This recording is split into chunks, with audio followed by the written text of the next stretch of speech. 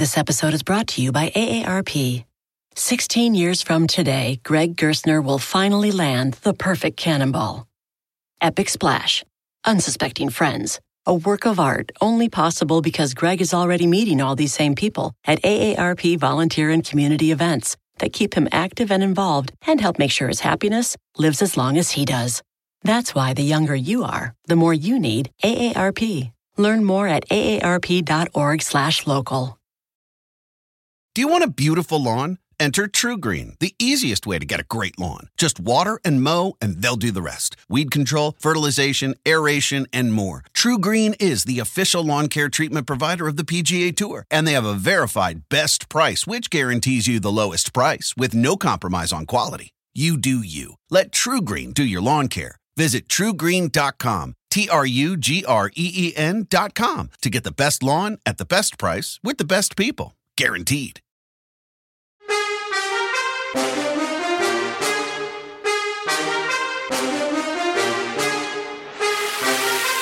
All right, welcome to Bet the Edge. I'm Jay Croucher here in NBC Studios, Stamford, Connecticut, with Drew Dinsick. We're going to talk about today Wimbledon outrights on the men's and women's side. Then we'll talk about, or rather Drew will largely talk about, the Tour de France outright. And I will post the questions and figure out who to bet on there. And then we'll close a little speed round. I want to quickly touch on the Premier League and NBA title outrights, because I think there's some interesting angles there. But let's talk about Wimbledon. Let's start off on the women's side, which I think is much more compelling, given that we don't have a minus 155 favourite on that side. We do have Iga Swiatek, though, who is a heavy favourite for some reason, don't really understand, or at least her price is extremely short, plus 350. Elena Rybakina, who is she definitely going to play this tournament? I'm not 100% sure. She's plus 400. Arina Sabalenka, who is still, if you close your eyes, still double faulting in Roland Garros. She's plus 450. And then we have Kvitova, Jabeur, Goff, Mukova, and Ostapenko to follow. Who do you like in this market, Drew? Okay, fantastic tournament on tap for women's Wimbledon. I honestly can't tell you the last time I was this anticipatory for a tennis slam, because this is wide freaking open. We came into this cycle with 3.5, clear top of the market women.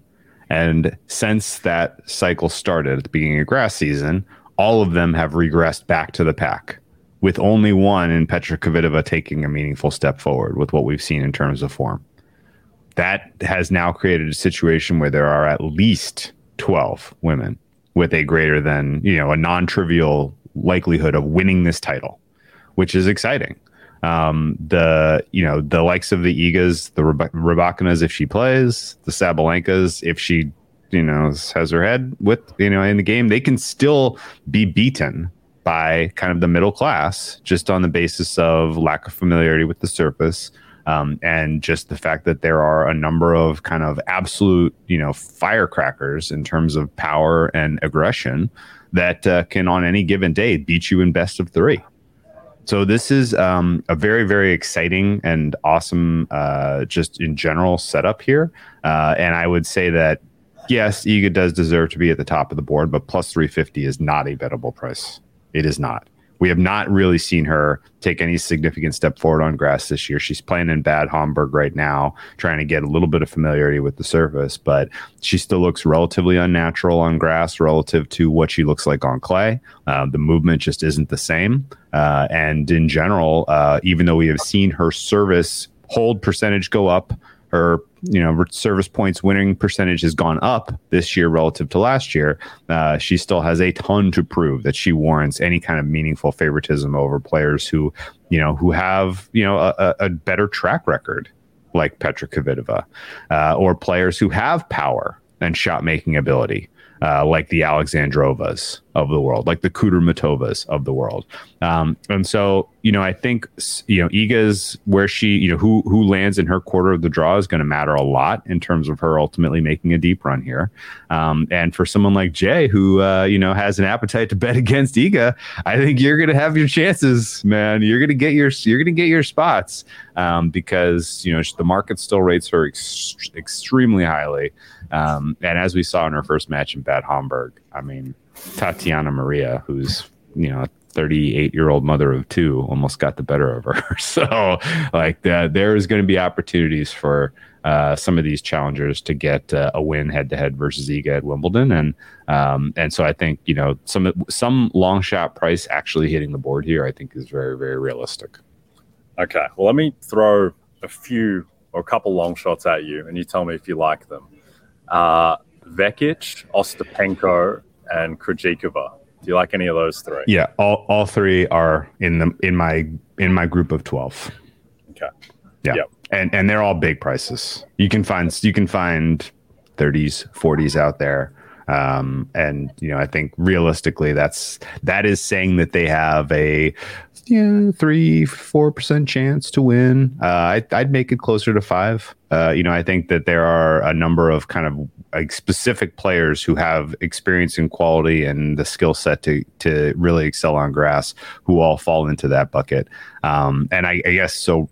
Just running down the list in my 12: Iga, Rybakina, Sabalenka, surely Kvitova, Ons, Muchova, Ostapenko, Kudermetova, Krejcikova, Alexandrova, and Garcia, although she's at the very, very limits, and Vekic, she's at kind of the back of the pack. Those are the 12 women that I think have a realistic chance to win this title. Yep, I like them. Should we quickly talk about Ons, who's you can get 14-1 about her. I think the big concern coming into the French Wimbledon season was her health, but she looked perfectly fine and healthy at Roland Garros and getting to the quarterfinal. She just had a very Ons type meltdown. But this time last year, we were talking about her as the best grass court player in the world, and then she didn't really do anything to dispel that in making the final of Wimbledon and being, much to our chagrin, about minus 1,000 in running, except that she took the first set with ease against Rybakina, who really looked like she was melting down, and then anti-melted down and turned super sane in the second and third sets. Any interest in Ons? I think there's some 14-1 about Ons. The scars are still fresh, man. It still hurts. Always for the voices. Yeah. I have to go and look at my numbers, but I believe that Ons last year at Wimbledon in the 40-1 range. Well, the great bet. I think that was the best bet I've ever made in my life that did not win. Yeah. It was the most. I think that was the most plus EV. That was the most incorrect price that I've ever bet for size. Certainly, that didn't actually get home, and so it hurts. She should have been 3-4-1 last year. She was 40. That's insane.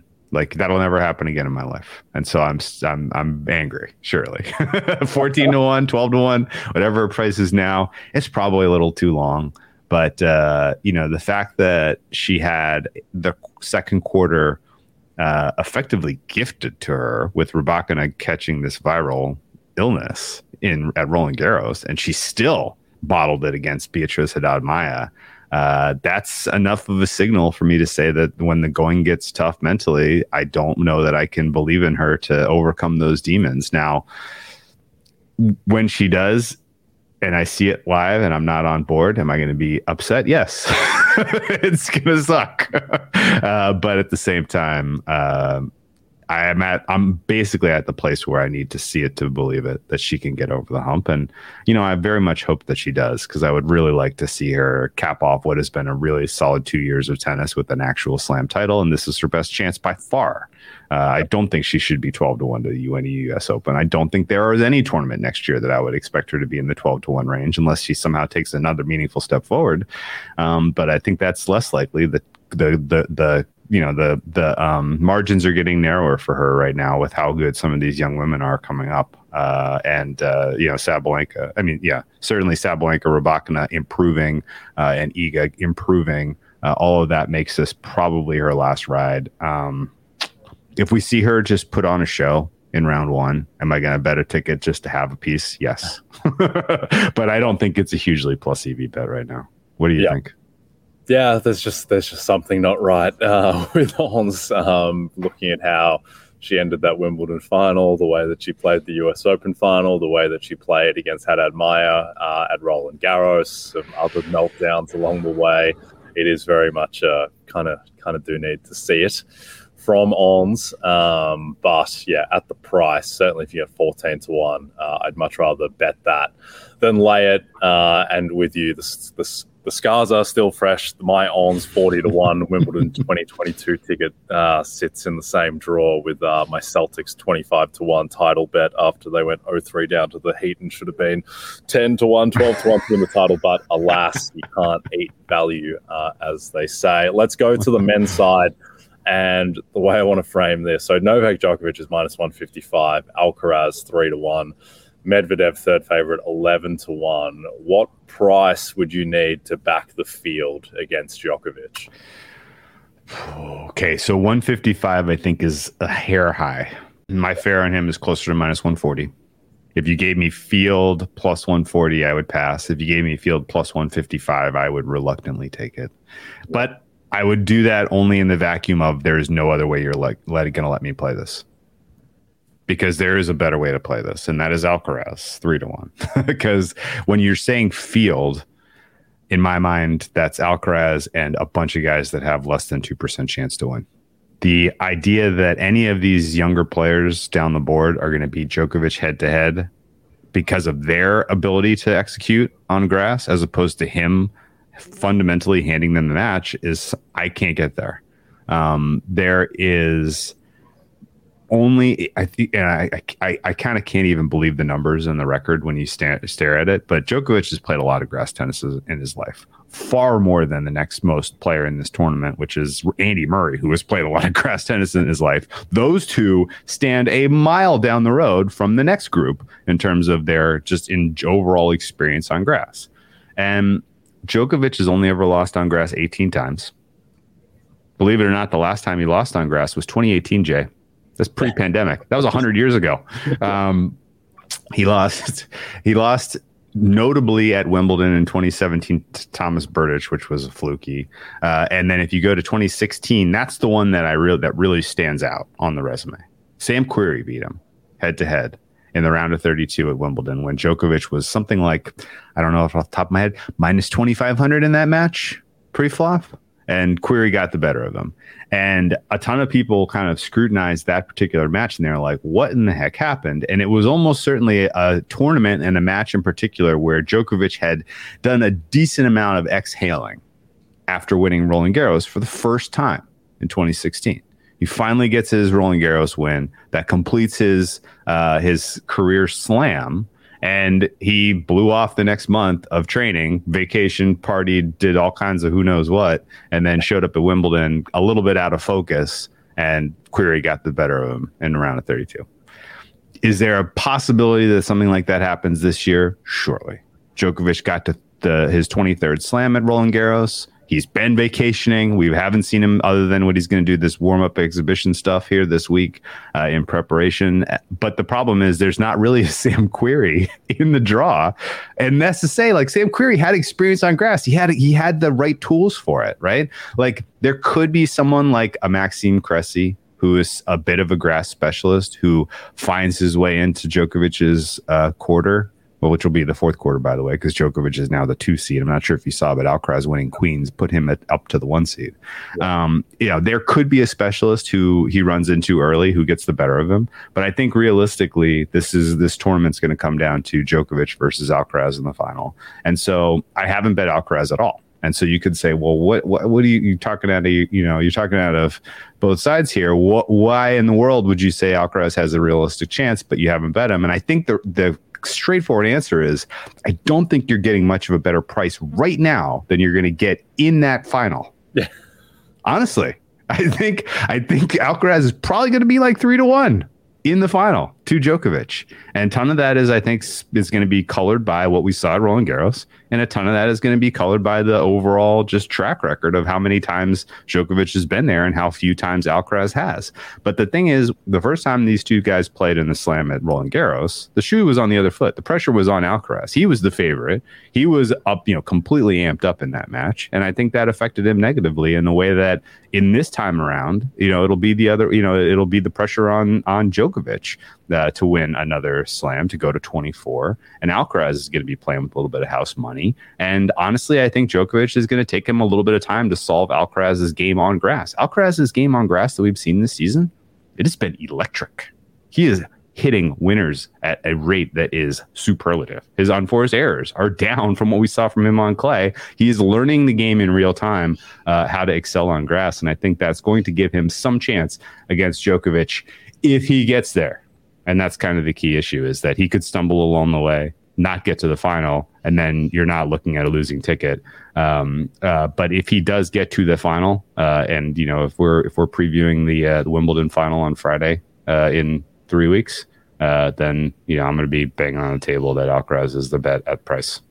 Yep, no, I like that. And I still think that Alcaraz possibly has just the highest ceiling match to match of anyone on the planet if he plays his A-plus game, which he played against Tsitsipas in Paris for those first 2.5 sets. I think that is almost untouchable. But yeah, he's liable to just lose potentially a random quarterfinal just because he doesn't have that consistency that Djokovic has established. It's funny, this time last year, our male parallel to Ons in terms of the bet on was Matteo Berrettini. Who came into Wimbledon in incredible form last year. Now he's just dead to the world. He's 140-1 on the exchange to win Wimbledon. So it's turned quite quickly for Matteo.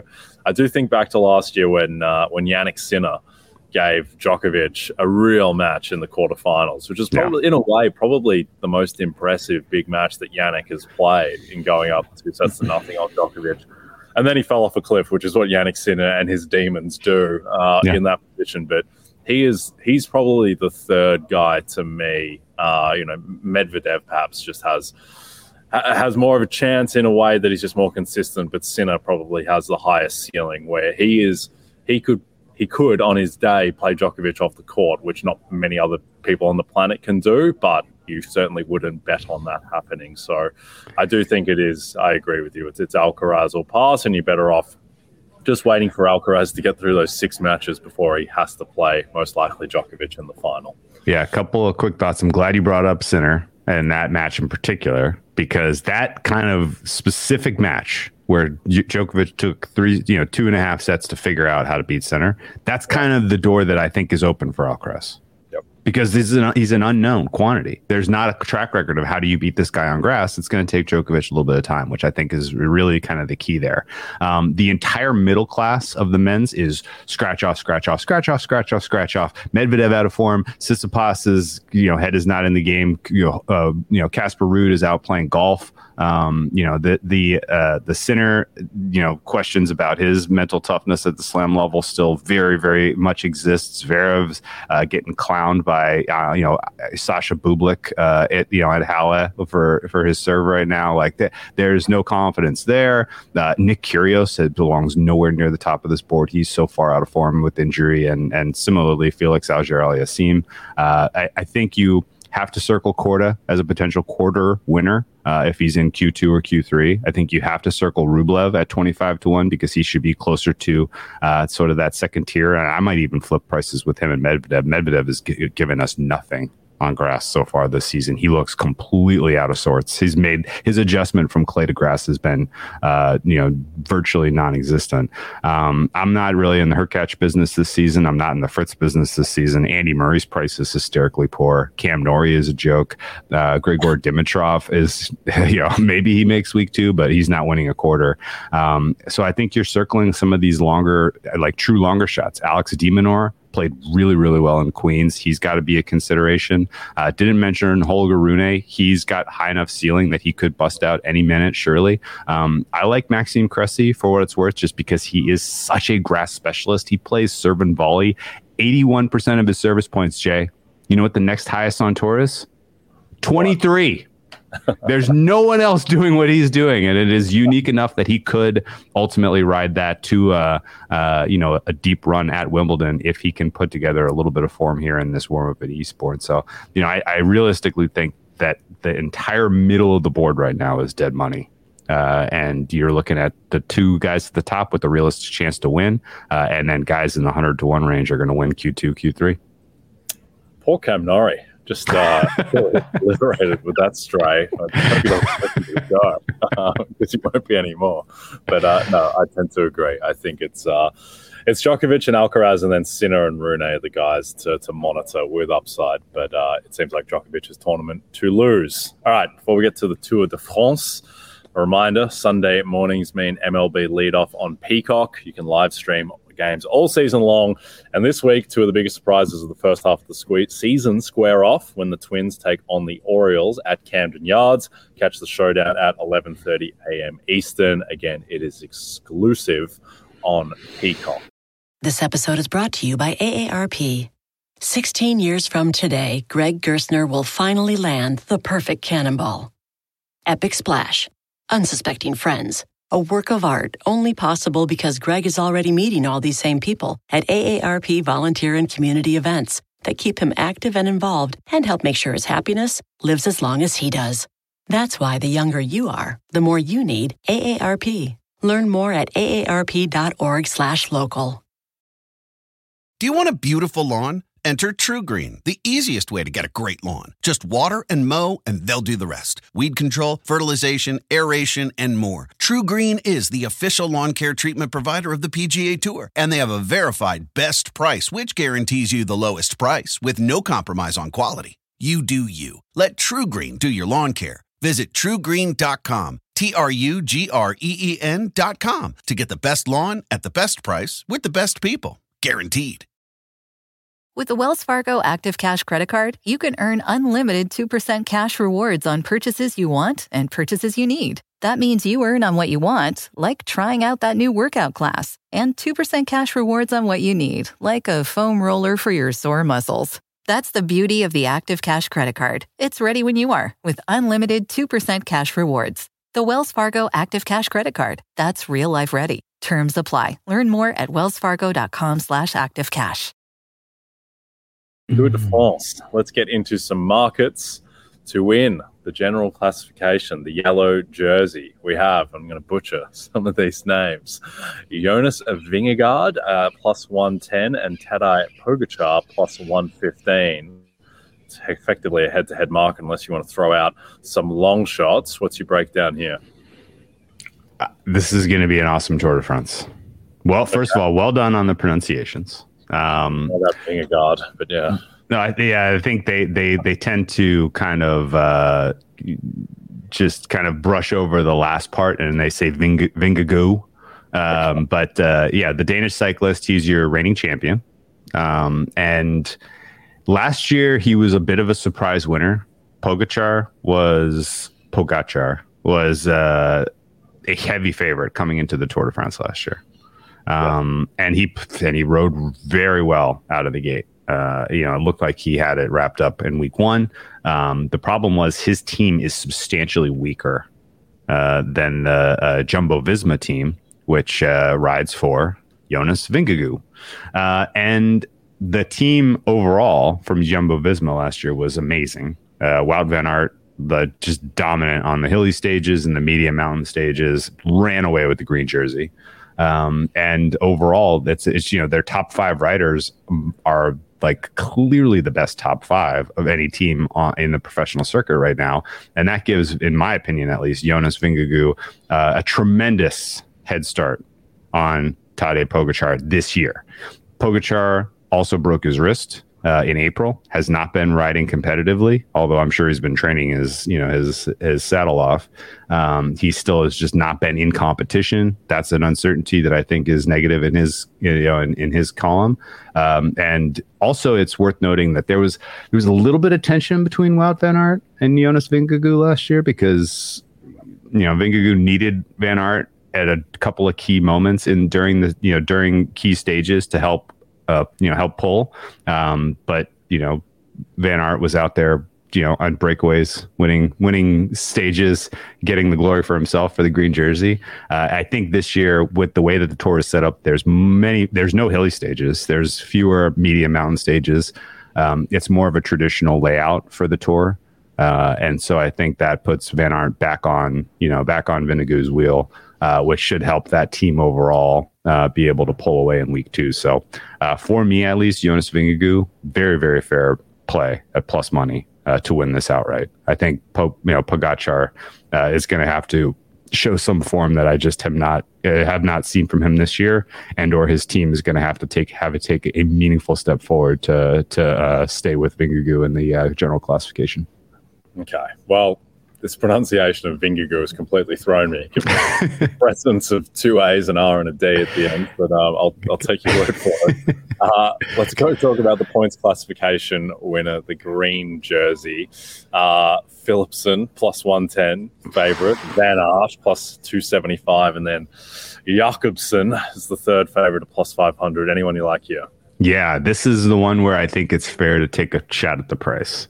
Your reigning green jersey winner. So if you don't already know, the general classification, the yellow jersey is the fastest overall time as you sum all of the stages together. Who finished the tour the fastest? And that's the big granddaddy prize of them all, right? The secondary prize is the points classification, and you generate points by winning sprints, by winning stages.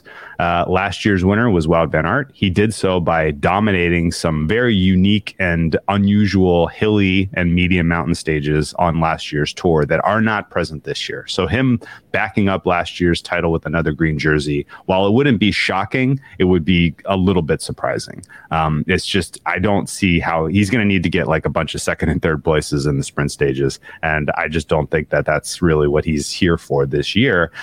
So I think ultimately your points classification, your green jersey is going to go to a sprinter.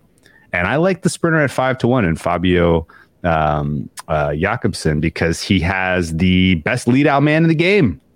Michael Morkov is the best at setting him up to sprint into the finishes. There are 6 sprint stages on this tour. I think Fabio can win 3, maybe 4, depending on how ultimately that team has come together. Last year, Fabio was a huge disappointment. They win stage 2 and then were never really in contention for any of the other sprinting stages. That was the first year he was the sprint designated sprinter for that team. There was a little bit of chaos in terms of just team chemistry and whose roles and responsibilities were what.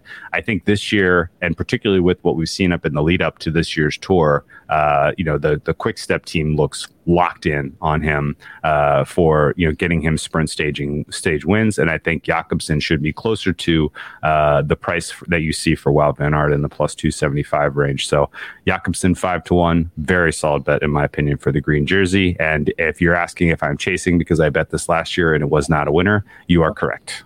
I think I might have bet that with you. That's all right as well. Last 2 markets, the mountain classification winner and team classification winner. Across these 2, any bets that you like? So mountain classification, again, is the polka dot jersey, which is obviously the most fun jersey. But it's also the most chaotic. You look at some of the winners in years past and it's like, who, what, how? And the reason that is you get mountain points for coming over certain climbs first, right? And in general, you get to the Alps portion of the competition, and whoever's left at that point late in the competition, there are big high point climbs through the middle of some of these stages. And so, guys go in the breakout, they win those points, and they climb up the board. Last year, of course, the way that the entire circuit was set up it set up well for Vingago to win the polka dot jersey. This year, I do not see that. It's going to be somebody surprising. And honestly, everybody on this list that's shorter than 50-1 for me is a pass. In fact, I guess that means that in this particular market, you're looking for any other not listed at 2-1 because it's going to be a surprise. Somebody in the 50-1, 100-1 range is going to hit it this year, I think. And I don't know who that person is, so I like the field. Okay, there you go. I like it. This is what I like about you, Drew. You go deep into the bag. Very art house betting, touching on the Darren Aronofsky elements of betting. I'm more of a Michael Bay blow stuff up type of guy. So I want to close out talking a couple of more mainstream Michael Bay type markets. Little lightning round: Premier League title, NBA title. One thing, the Premier League one, I haven't bet on as yet. It's more just to monitor. Where Man City right now are -175 to win the Premier League title again for the umpteenth time, and I think it's a little bit aggressive of a price, just given they have these charges hanging over them. Where despite being -175 to win the title, they're also like the 15th most likely to get relegated. Like they're not the 20th most likely to get relegated in terms of the odds, because they do have all of this sitting over them. Also, just from a pure soccer sense, they've just lost Ilkay Gundogan to Barcelona, who was possibly their best player in the second half of the season.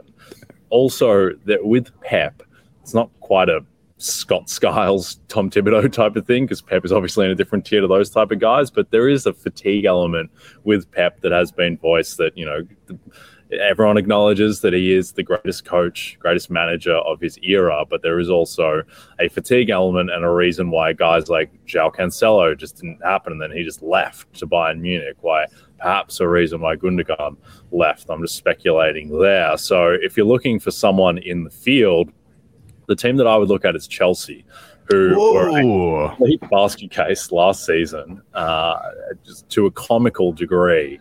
Their failure for Chelsea to finish in the bottom half of the league is just completely insane.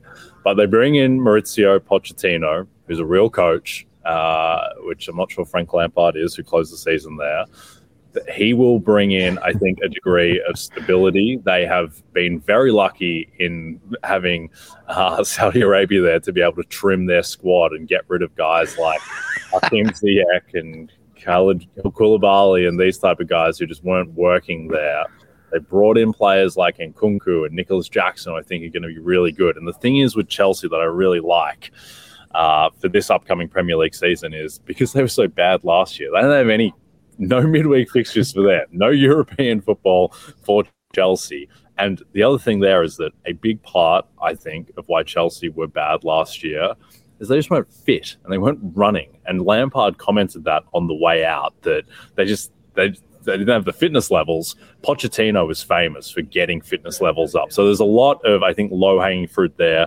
There's a lot of low-hanging fruit with just trimming the squad and playing a real 11. And also the fact that they are just going to be, their only focus is going to be the Premier League. Yes, the FA Cup and the League Cup will still be there, but they have such a less cluttered fixture list than their other opponents to win the title. So Chelsea, who you can get in the 16-1 range, if you hunt around maybe even a bit bigger, I would monitor their off-season and whether they bring in additional players, which I suspect they will. But they're the one to monitor at the moment, I think. What do you think of Chelsea?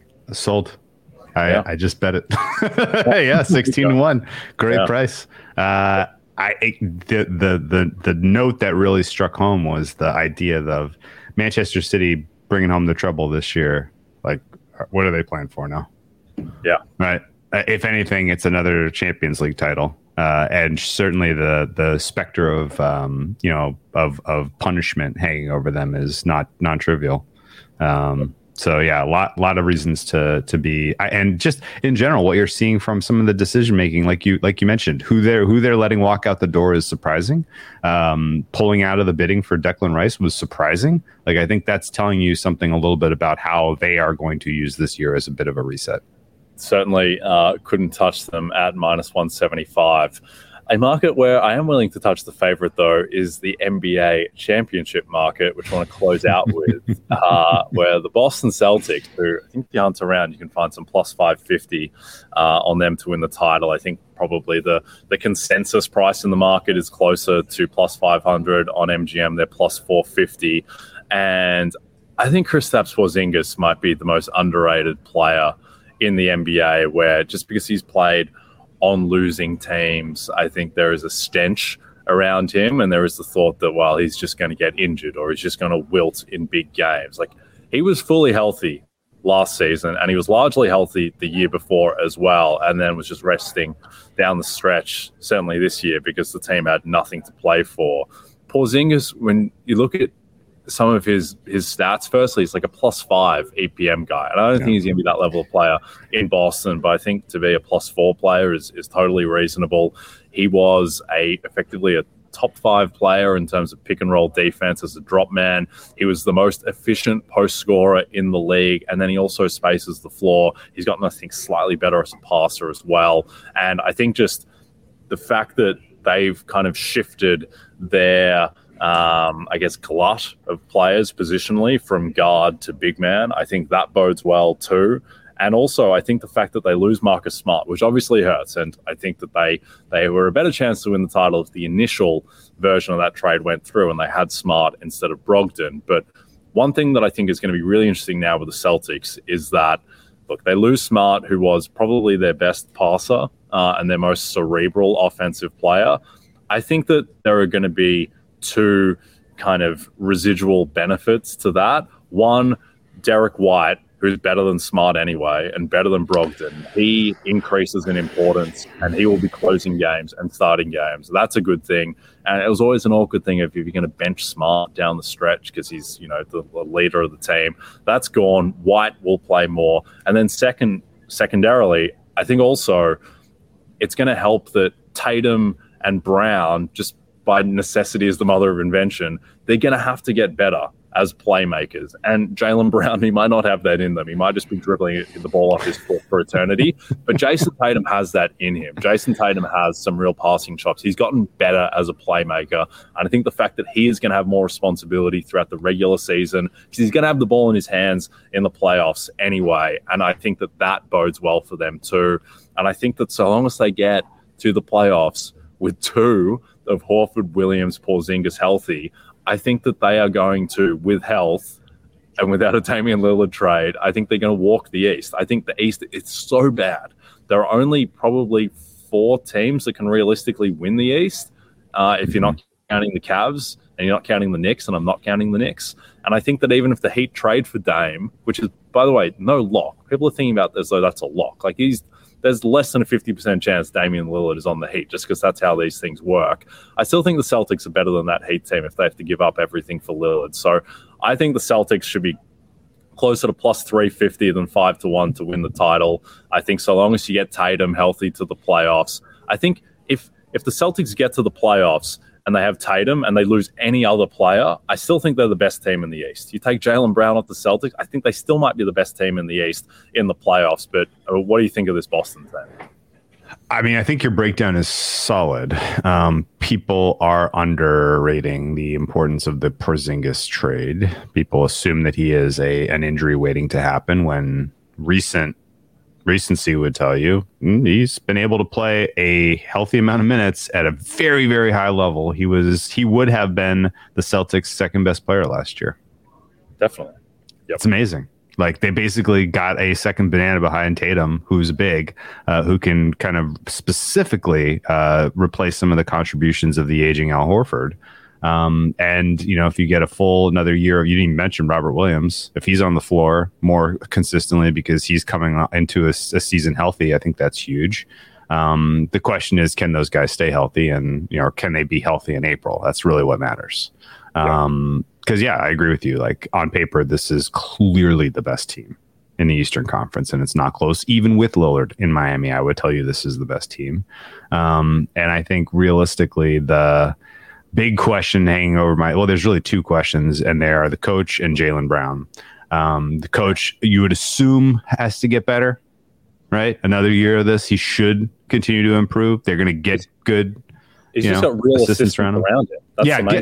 That's huge. Yeah, he should go up because of the assistants, because of the experience. Yes, Jaylen Brown is a tougher question because the Celtics are really in a lose-lose spot with him. They either have to give him the bag that he's not going to ultimately earn with the Celtics, or they're going to have to trade him and get less back for him than he is worth to whatever team they trade him to. Like, Jaylen Brown will not hit his ceiling playing on the same team as Jason Tatum, I don't think. Which means you got to... Yeah, right. Plus 2.5, plus 3 player. He's a lower level all-star. Yeah, but he's about to get compensated to the tune of a lot more than that. And so the question is, do you sign up for that, or do you try to move him for either a couple of pieces or one other good piece? And I don't really know. They're just kind of have their backs against the wall in this situation because they're not going to get fair value for him in a trade back, and or they have to then pay him, and it could really kind of, determine the future of this franchise for years to come. But we don't care really about what happens in 2025, 2026, 2027, do we? We care about what happens in June of 2024, and that to me does look like Celtics lifting the Larry O'Brien right now. Yep.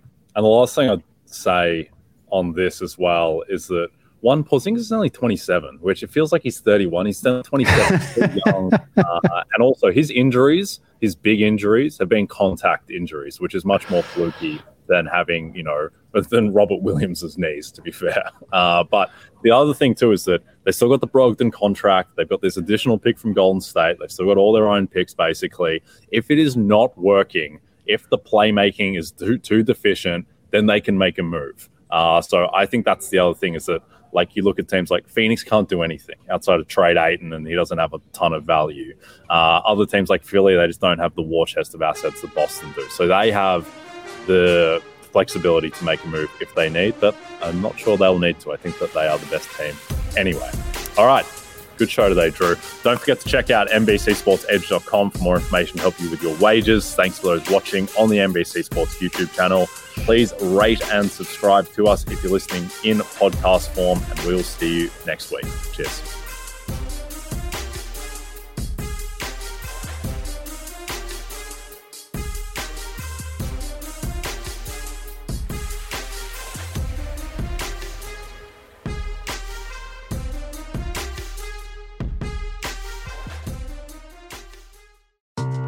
Is it just me, or is it getting really hard to figure out the best way to save for retirement?